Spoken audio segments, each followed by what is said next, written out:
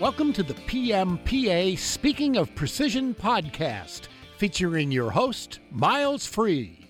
Hello, I'm Miles Free, and welcome to PMPA Speaking of Precision, Monday with Miles. Johnny Freeze from Peterson Tool GWS has joined me today, and we're going to discuss what the heck is it that a tool design engineer really does. Welcome, Johnny. Thank you, Miles. Glad to be here. Johnny, I've got some questions. I think it's important for me to qualify who you are to our listeners so they get a sense of who this person is that's talking to them. So if you're okay with that, I've got 4 questions I'd like to ask you. And if you've got a soft drink or a beverage, put it down. We don't want you to spit into the microphone, right? So, Johnny, question number 1. Have you ever paid someone for a brake job on your personal vehicle? No, I have not. I'm not surprised. Number 2, Johnny, have you ever called a plumber to fix something in your house? Miles, I have not. Why am I not surprised? Johnny, have you ever, now even Joe's laughing at this one, he can read it in my eyes. Have you ever taken your lawn equipment to a shop to be repaired? No, sorry, I haven't, Miles. Okay, so Johnny, your superpower is you can handle any home crisis, any crisis. When would you hire an outside expert? When have you hired an outside expert? Well, we did have a tree, basically a root of a tree grow through our water line. I could not fix that one, so I had to reach out to Murfreesboro Waterworks to come fix that one for me. So you actually had to bring in public engineers I did. and excavating equipment. So folks, that's really the kind of mindset that we're talking with when we talk about design engineers and in the machining industry. Everything is part of their domain. So Johnny, what was the first machine that you actually got to spend some time on? Where did you kind of get your hands started on the craft before you went to school or before you got into doing the designing and stuff? Yeah, basically trade school and high school. We were able to do, all the stuff you're talking about pretty much, plumbing, masonry work, machine work with just an old standard brown bridge. I think it's a Bridge and Stratton lathe. And the guy would pretty much just turn us loose with a piece of steel and say, hey, here, make this shape, make these couple diameters. Welding, automotive work. That was really the reason I went to school. If it wasn't for agriculture and mechanical shop, I probably wouldn't even have finished high school, to be honest with you. I hated everything else, but I loved going to them 2 classes because it involved hands-on learning where I could actually see my end results when I was done with it at the end of the day. There is that tangible feedback, and I think that's, when I talk with anybody in our industry, that tangible, I can see parts, I can see baskets, I can see shipments, I can see the boxes stacked up on the skid, knowing that's going into Thunderbirds or Camaros or Teslas or whatever. That really is rewarding. So, your shop teacher, what was the best lesson you took away from your shop teacher? That it's Bill Bowman. And what's funny is we had our show car at the NASCAR race here at the Super Speedway in Nashville 2 weeks ago, and Bill Bowman actually come by, which was my shop teacher, and he was just in awe of where I ended up because the expectations for me was quite low during the high school days, obviously. But the biggest thing he taught me was pretty much work ethic. To be honest with you, I worked for him on his farm. He was a farmer as well as our mechanical shop teacher, and I learned a good work ethic through him. And the thought that nothing's impossible. You can achieve anything if you just want to do it. And that was my biggest problem, was being stubborn. I didn't really want to learn anything because I thought I already knew enough to just go to work and make money. And that was my mentality. And so he kind of released that a little bit and said, hey, you've got to quit being so stubborn because you've got talent. You just got to understand how to use it. And that really helped me a bunch. That's interesting. So this man who changed your life, teaching was his side hustle. Yes, sir. What's your side hustle? I have a couple of different ones. I like to dabble in making my own spirits, if you will.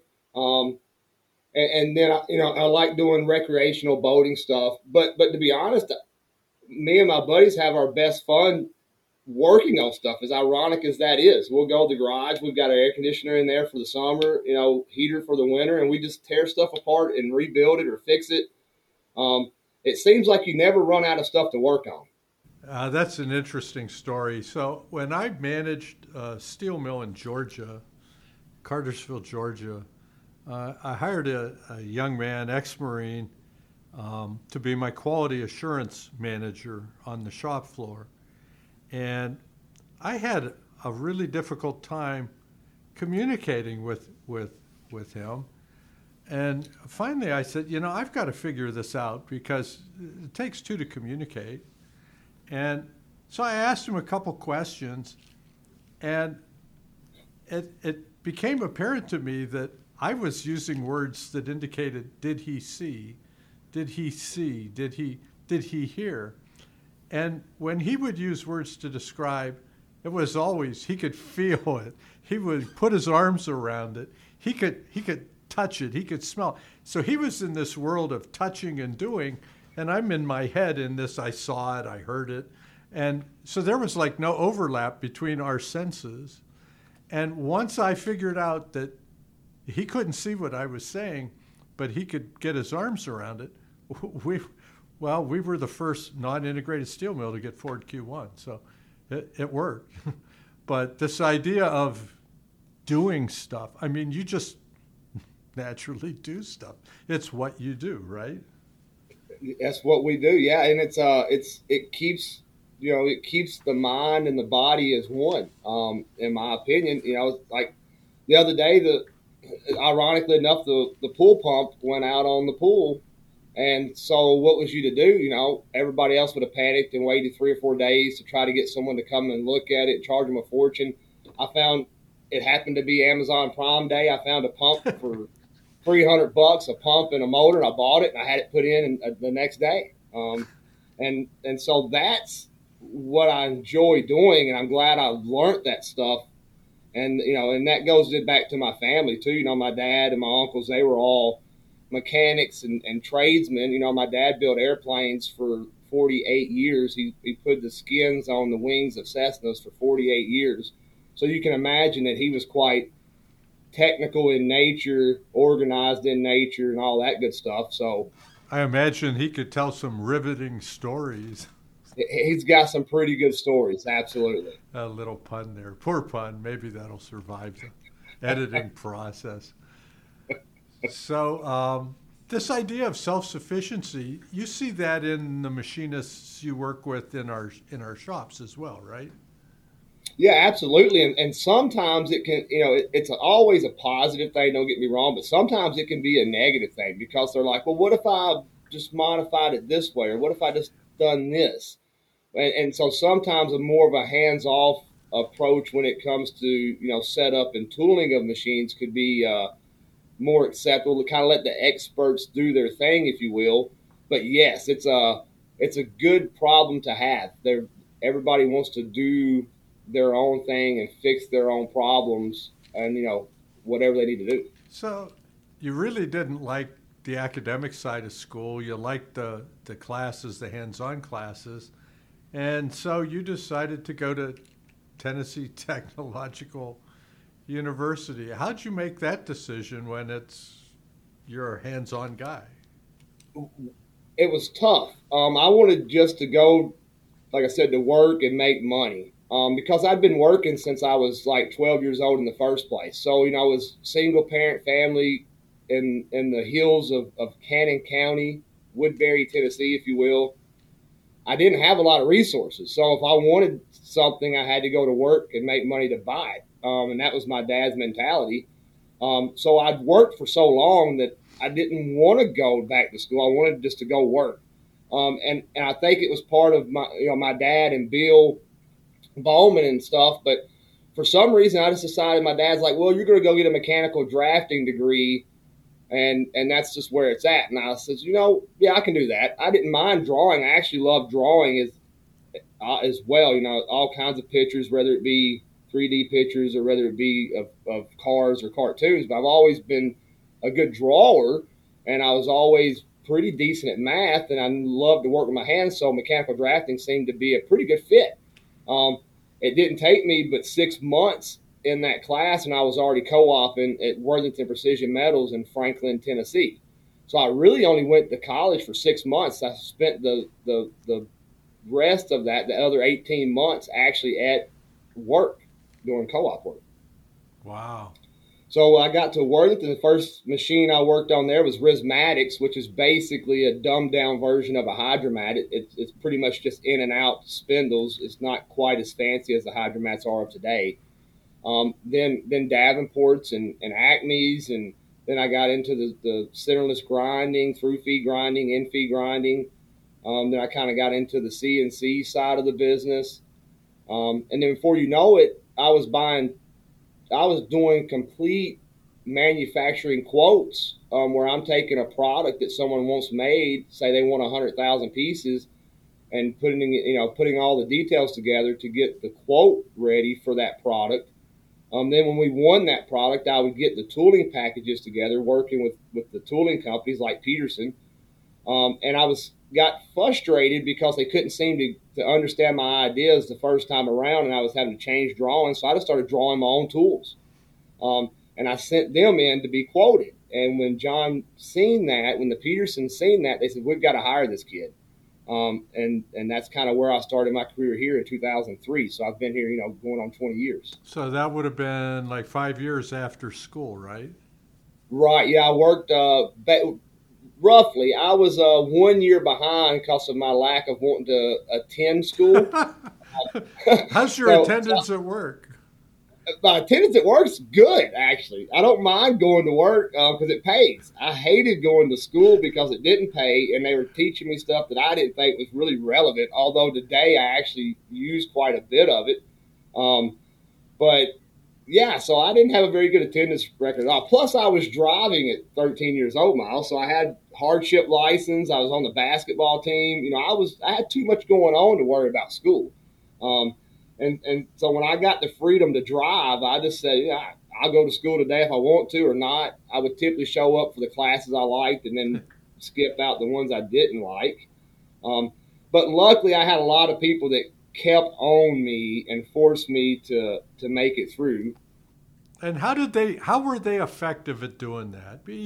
You admitted earlier you were a stubborn guy, and we all can get our butts up in the air about something. How were they able to be effective and get you to apply yourself anyhow? How did that work? That's a really good question. My dad went to school. It's like a small town, so my dad went to school with our principal, Mr. Pitts. So basically, my dad knew him very well. And anytime I wouldn't show up to school, they would just give my dad a personal phone call. And so then he would try to get a hold of me. Cell phones had just kind of come around. They wasn't quite up to snuff yet, but there was enough to where they could get a hold of him. And he would let me know that afternoon that he knew what I'd done and I wasn't at school and that the gig was up. And I would just kind of say, yeah, what are you going to do about it? And then he would just kind of choke me down with money and resources and say, yeah, well, I can do this, this, and this. So I would just, okay, I guess I better go back to school. So I'd go back to school and kind of do okay for a couple of weeks and then fall right back into the same routines.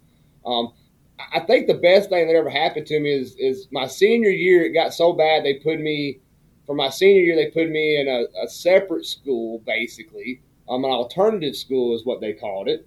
And it was at the Board of Education. in Cannon County in the basement, and there was like 10 of us. And there was this guy named Coach Logan, which was a real hard ass. He would jerk you up and just pop you right in the nose, no questions asked. And he had the right, pretty much. All the parents signed him the rights to do what he needed to do. That's back when corporate punishment was okay. And so he kept us in line, and that's what actually got me through. He would not let us give up. If we didn't show up, he would come get us. If we didn't want to perform, he would straighten us out and get us performing. So really, that guy was a blessing in disguise. What was your inmate number there at the Board of Education? Yeah, well, it was just JF. But yeah, it was pretty weird, I must say. It was like being in jail, but it was for our better. It was better off for us, and that's why I'm grateful I got to grow up in a small town. Because that would have been Davidson County, here in Nashville, something like that. They'd have just thrown you to the side and moved on about their business. So I think a lot of people seen that I had some hidden talents when it comes to just machining and I was a tinkerer. I always took stuff apart. Even from when I was a kid, I would take stuff apart and put stuff back together. Even if it wasn't broken, I'm going to take it apart because I wanted to know how it worked. I've always been fascinated on how stuff works. And it doesn't matter what it is. I want to know how it works, how it comes apart, how does it go back together, and can I take it apart and put it back together and it work the same? Well, I can tell you I can confirm that that's absolutely true, because some of the content that you share on LinkedIn is all about how it works. It's about, really the joys of manufacturing, and so that part of your personality is still intact, whether Coach Logan's enforcing it or not. You said something earlier that I thought was interesting, that, all that academic stuff, you didn't see it, that it was relevant. And now as a tooling and design engineer and somebody that's, helping us present technical conferences across the country, you came to understand that it was relevant. What would you tell to people today who say, "Oh, I'm not going to need this algebra. I'm not going to need this geometry trig. When am I going to use?" How would you convince Johnny Freeze at age 14 that he should pay a little more attention to this and not need to go see Coach Logan? Yeah, I would. I've got a newborn, obviously 4 months old, and so I'm facing this. I'm sure I'm going to face the same challenges. His mom definitely says that he's cut from the same mold I come from. He's got a little bit of an attitude already. He's stubborn. I'm shocked. Yeah, I know. Shocked. I know it. So I'm probably going to set him down and say, you don't know what God has in store for you moving forward. You don't know what you're going to be doing for a living year over year over year. So you should build your skill set with every opportunity you got. So that way you're prepared and you don't have such a hard road ahead of you when you do get a great opportunity. When I ended up at Worthington, I knew my math and I knew how to draw and that kind of stuff, but I didn't have very good written communication skills, and I didn't have very good spelling skills, I still don't have that good of speaking skills, even though I talk more than I probably should. But so I had to help develop a lot of that stuff, in the field, on the job, if you will. So it'd have been a lot easier for me to develop that skill set in the classrooms where I was supposed to be. I understand that. So you got hired by Peterson Tool. They saw that you had this pragmatic knowledge about how to make the tools do what you wanted them to on the material and to make the parts. How did you organize? I have to think, you have to know about tooling materials. You have to know about workpiece materials. You have to know about attack angles, rake angles. You have to know about clearance angles. So there's a lot of stuff that you didn't get in that CAD class, in that design class. And I understand learning from experience, right?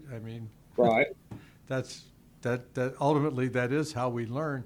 But you seem to have such a wide domain of responsibility in your work at Peterson. How do you organize this stuff in your head? What's your hierarchy of, when a print comes in, what's the process in your head? Is it too big, too long, how do you approach a problem? Oh yeah, that's a good question. It's come so natural now that you don't think about all the processes. But but there is a process. There is a process. Yeah, I knew quite a bit at Worthington, but when I came here and I started designing, and I hung, Mark Charlton and Fred Chaffin, they helped me a bunch with, and a lot of that's experience. Fred's more experienced. Mark was more kind of experienced as well, but he did more of the book calculation stuff. Wanted it right on the money. But we look at, part to diameter ratios. Obviously, we know what certain materials need as far as geometries, top rates, clearance angles, that kind of stuff. So we basically start with the easiest part, which is diameter to length ratio. Can this be accomplished? How many tools does it need to have? Then you look at tolerance and part finish. The material's one of the last things we kind of look at, to be honest, because you've got to make this part. They've got to make the part. They've got to make chips, right? So we've got to figure out how to do that. So we look at the features, the finishes, the tolerances, the diameters to length ratios, and kind of say, okay, we can do this with 3 tools and a shave tool, or we just need a couple of form tools because the tolerance is open enough. Then we're mindful of the machine we're going to be on, because that makes a difference. Not all machines are equal, but they all use our tooling just as well, right?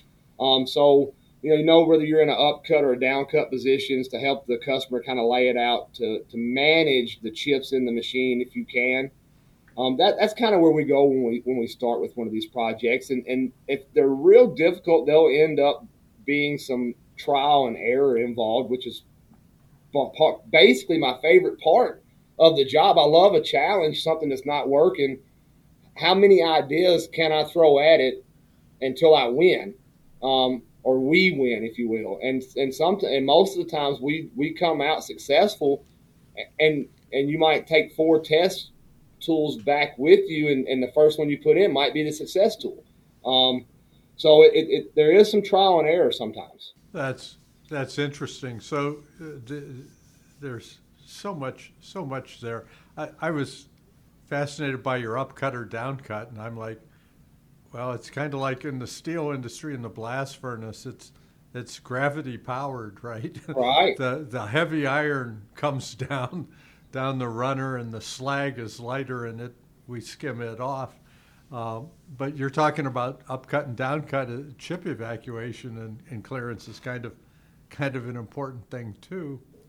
Yeah, absolutely. It's the more, if you put your roughing tools in your upcut positions, you're going to kind of stack chips on top of tools. If you can put your finishers in the upcut where they're removing less material, then you have less stacking of chips on top of the tool. So you want less chips to stack. That's right. And so less mass. That's something to keep in mind. Sometimes the part geometries and the layout won't allow you to successfully do that all the way around the machine, but it should definitely be in the forefront of your thinking when you look at a process. That's a great, de facto policy. What other policies do you have for how to tool up a job? Well, obviously cycle time is important. In some companies, I think they get ahead of themselves and they look for cycle time over quality. I think quality should be first. So once you get a nice quality sound setup and you're getting nice parts, then why can't you go faster, right? So, Mark's done a lot of cam designing, and I've dabbled in that a little bit, not enough to be an expert at it. But we do a lot of double rise cams, which Mark actually did a session at the PMPA on double rise cams, one of the tech conferences. But we use that trick to make the part just as fast as physically possible. So that's another trick we'll use and look at is, do you need carbide drills? How fast can we do this? how many features can we do in one tool? Because the more you can do in one tool, the more that's locked in to the tool maker, not to your machinist or to your machine. Right, and the savings on verifying, validating. I mean, if you've got statistical control on one feature on that tool, you only have to measure that one, right? That's right. You find the one that's vulnerable, the most vulnerable to edge wear or abrasion or whatever, and then you track that, and the others just, they stay in order. They stay in order. A lot of companies, it depends on how their ISO is set up, but most of the time they'll take our tool and do a one-piece inspection of the batch of tools coming in and say that's good enough to validate our quality department on running this product. And they'll literally just check one diameter of 4 diameters and say that's all we got to check because we've checked the tool's good, so that means the parts are good. So let's rock and roll. And they've been really successful doing that. And that's really a testament to your manufacturing processes there at Peterson, because don't you batch your tools? I mean, you'll fill up a magazine to get these geometries, right? Yeah. Right? You're not doing one at a time. You may have, I don't know, 10, 5, 30. Yeah, we have 10, up to maybe even 100, a couple different magazines. But yes, wow. We try to produce batches of tools as close as possible to each other, if not perfect to each other. That way you can kind of rely on the tooling to know that this date lot is good and we can trust this date lot of inserts. And we don't have to be so worried about individual diameters varying, undercuts in the tools, giving you steps and stuff on your part, or just terrible corner breaks. We really pride on making a really quality product like that for our end users. And a lot of that goes back to just the persons that we are, right? We're precision people. We don't look at the world through a 10,000ths, plus or minus 10,000ths eye loop. We're staring at it with the plus or minus 5/10. And what's fun is I see that in our personal lives every day. It kind of blends into it, if you will. You mow the grass, and if it's not all perfectly level, we're going to go back and mow it again just because something was up. Yeah, I sure understand that. That idea of a date lot, that resonates with me. So in steel, we called it a heat lot. Right. And so if the steel worked for ABC Company on their screw machine, but it wouldn't work on XYZ's machines, well, XYZ says, well, it must be the steel. Well, ABC's taken 3 truckloads of it. It runs just fine. And they've got a cut off in the center, it gets through the whole thing. And they've got OD tools and drills. So it gives you confidence let's look at the operation instead of just blaming the material. So that's really an interesting idea about tracking to maintain identity of your tools by date lot, as you said, production lot, so that you can have that confidence. One of the surprising things I learned that I was able to visit Boeing's Factory of the Future, and I came back actually quite frightened, because the way the Factory of the Future was set up, if you didn't have the electronic validation, the credentials, if you were, for every operation, I mean, every operation, all the way back to the purchase order, all the way back probably to the original mines because of conflict minerals and stuff. I mean, you couldn't mic it into compliance. You couldn't CMM a part into compliance. If you lost any part of that chain of evidence, the part was not good for flight. And so it was interesting to me to see that you have this date lot concept, just like I had heat lot, and Boeing's tracking everything like it's DNA. So I have one more question before I'd like to ask you some things about what's going on at Peterson. Peterson's been a member of PMPA for a long time. What was it, 1997, I think they started? 99. 99, that's right. The year I graduated high school. You graduated from high school. Yeah, right? yeah. And you started there in 03, which is when I started at PMPA. So it's congratulations. Yeah. It's been a good time. So tell me about mistakes that you've made. The biggest mistake, the mistake you thought, oh my God, this is it. I'm not gonna, what's the most unrecoverable mistake you made? How did you recover, and what did you learn from it? Work related? Well, yeah, probably. You make your own hooch, so I don't need to know about those mistakes. You know, to be honest, I haven't came across too many big put your foot in your mouth moments. To be honest, Miles, I've been blessed with that. I'd say the biggest mistake, and it's really not that big of a mistake that I probably made, was I did a performance guarantee with a customer to break chips in aluminum. And I think that's probably all I got to say about that, right? Yeah, to everybody here that's machined aluminum, I you did were not win. flying pretty close to the sun there, mister. You're not kidding. I sold them a whole setup too. Thrift forms, thrift shaves. About 10 grand worth of stuff I had to bring back and politely ask them to put what we could back in inventory to maybe use for somebody else. But most of it was custom, and so we just had to throw it away and lick our wounds. Mark couldn't notch the cam or give you some No, special bumps to help? I think I jumped out there a little, with my chest stuck out. I think Mark says, "Yeah, we'll teach this young man a lesson." Yeah. Yeah, so now you know about breaking chips on aluminum. Do you have any advice for those of us who have to try that? What's your best advice for breaking chips on aluminum? I would advise to guide the chip where you want it to go and get breaking it. There you go. Yeah, Chip management. there's too many ways to guide it. Use coolant, use pieces of rubber to cover your stuff you're tooling up with. Create, for lack of better term, create a gutter system for the chips to direct them where you want them to go. Wow, that's a great approach. Yeah, Yeah. Put the chips on their own little freeway there. that's right. So when you were 13 driving yourself to school on a hardship license, did you ever think you'd be the lead representative for your company as it got acquired with the acquiring company and representative to a international trade association?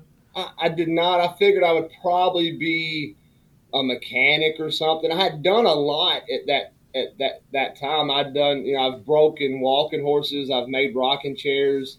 I did, hauled hay, did a lot of tractor driving work as in, plowing fields and stuff. So I'd done quite a bit, and I thought probably was going to end up being a mechanic because that kind of resonated with me because I was able to take stuff apart, put stuff back together. So I was on the road to being a mechanic. It was just a matter of how quick could I get that job. So, yeah, it was a total blindside. Yeah, so PMPA members know you. You've been active on our tech program committee.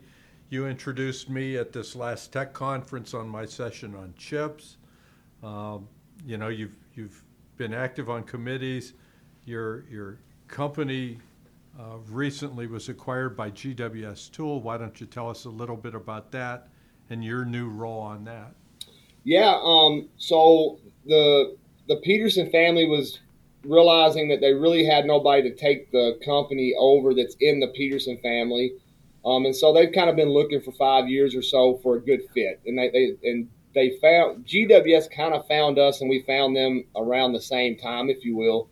They were a small family-owned company, GW Slits, which was down in Florida.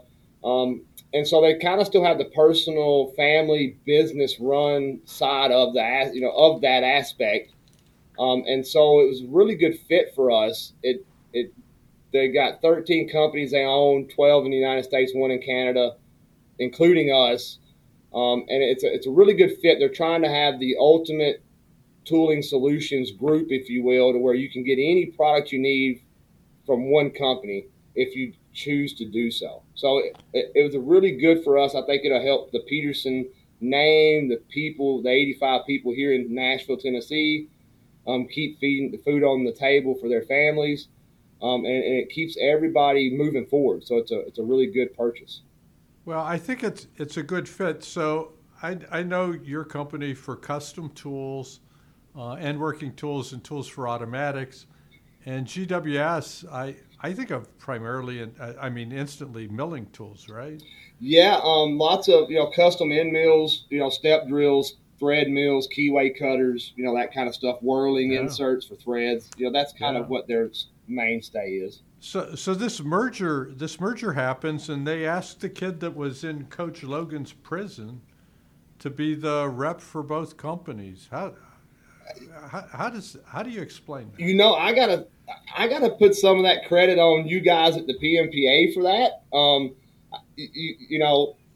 Starting back, obviously Carly and yourself, and even Monty way back when. I had opportunities to meet people, and I fit in with a lot of people that I met, and y'all gave me more and more opportunities to do stuff, and Peterson supported that and paid for me to go to these tech meetings and to be on the committees and all this stuff.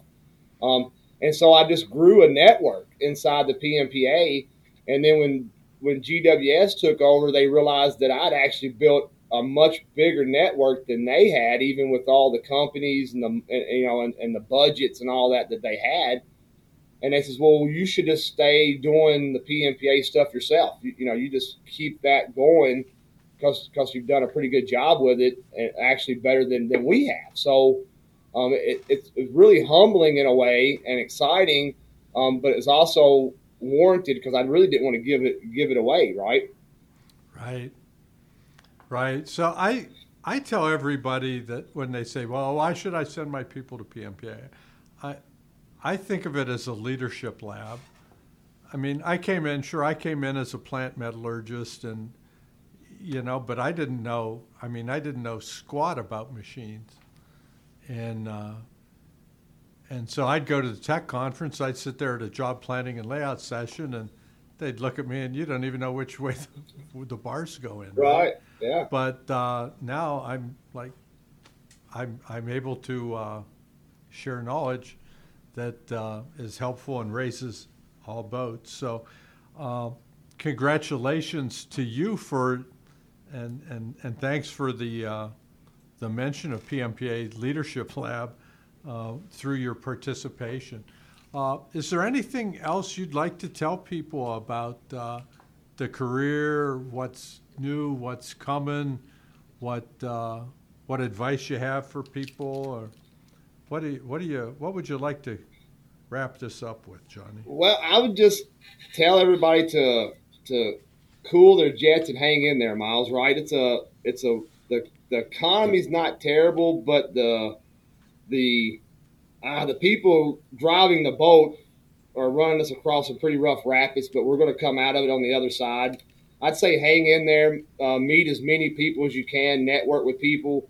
You can't never have too many friends, if you want to say. And that's part of what the PMPA did for me was, I met guys that I talk to on a daily basis, whether it be work or not.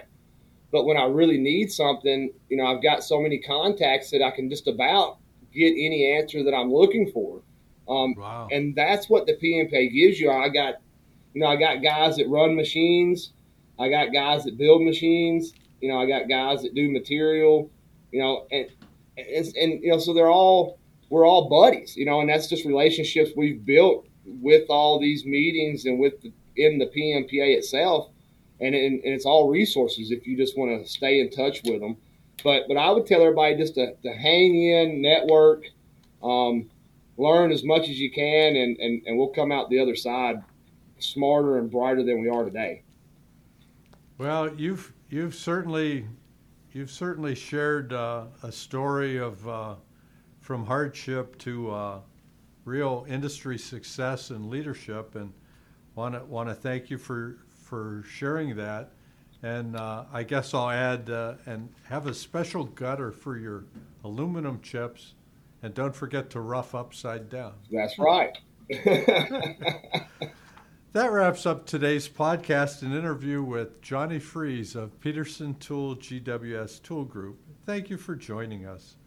For additional information, please visit pmpa.org, where you can also search for articles, webinars, podcasts, and other resources.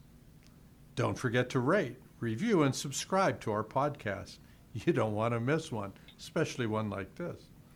And if you aren't already taking advantage of PMPA membership, be sure to check out pmpa.org to see all we have to offer.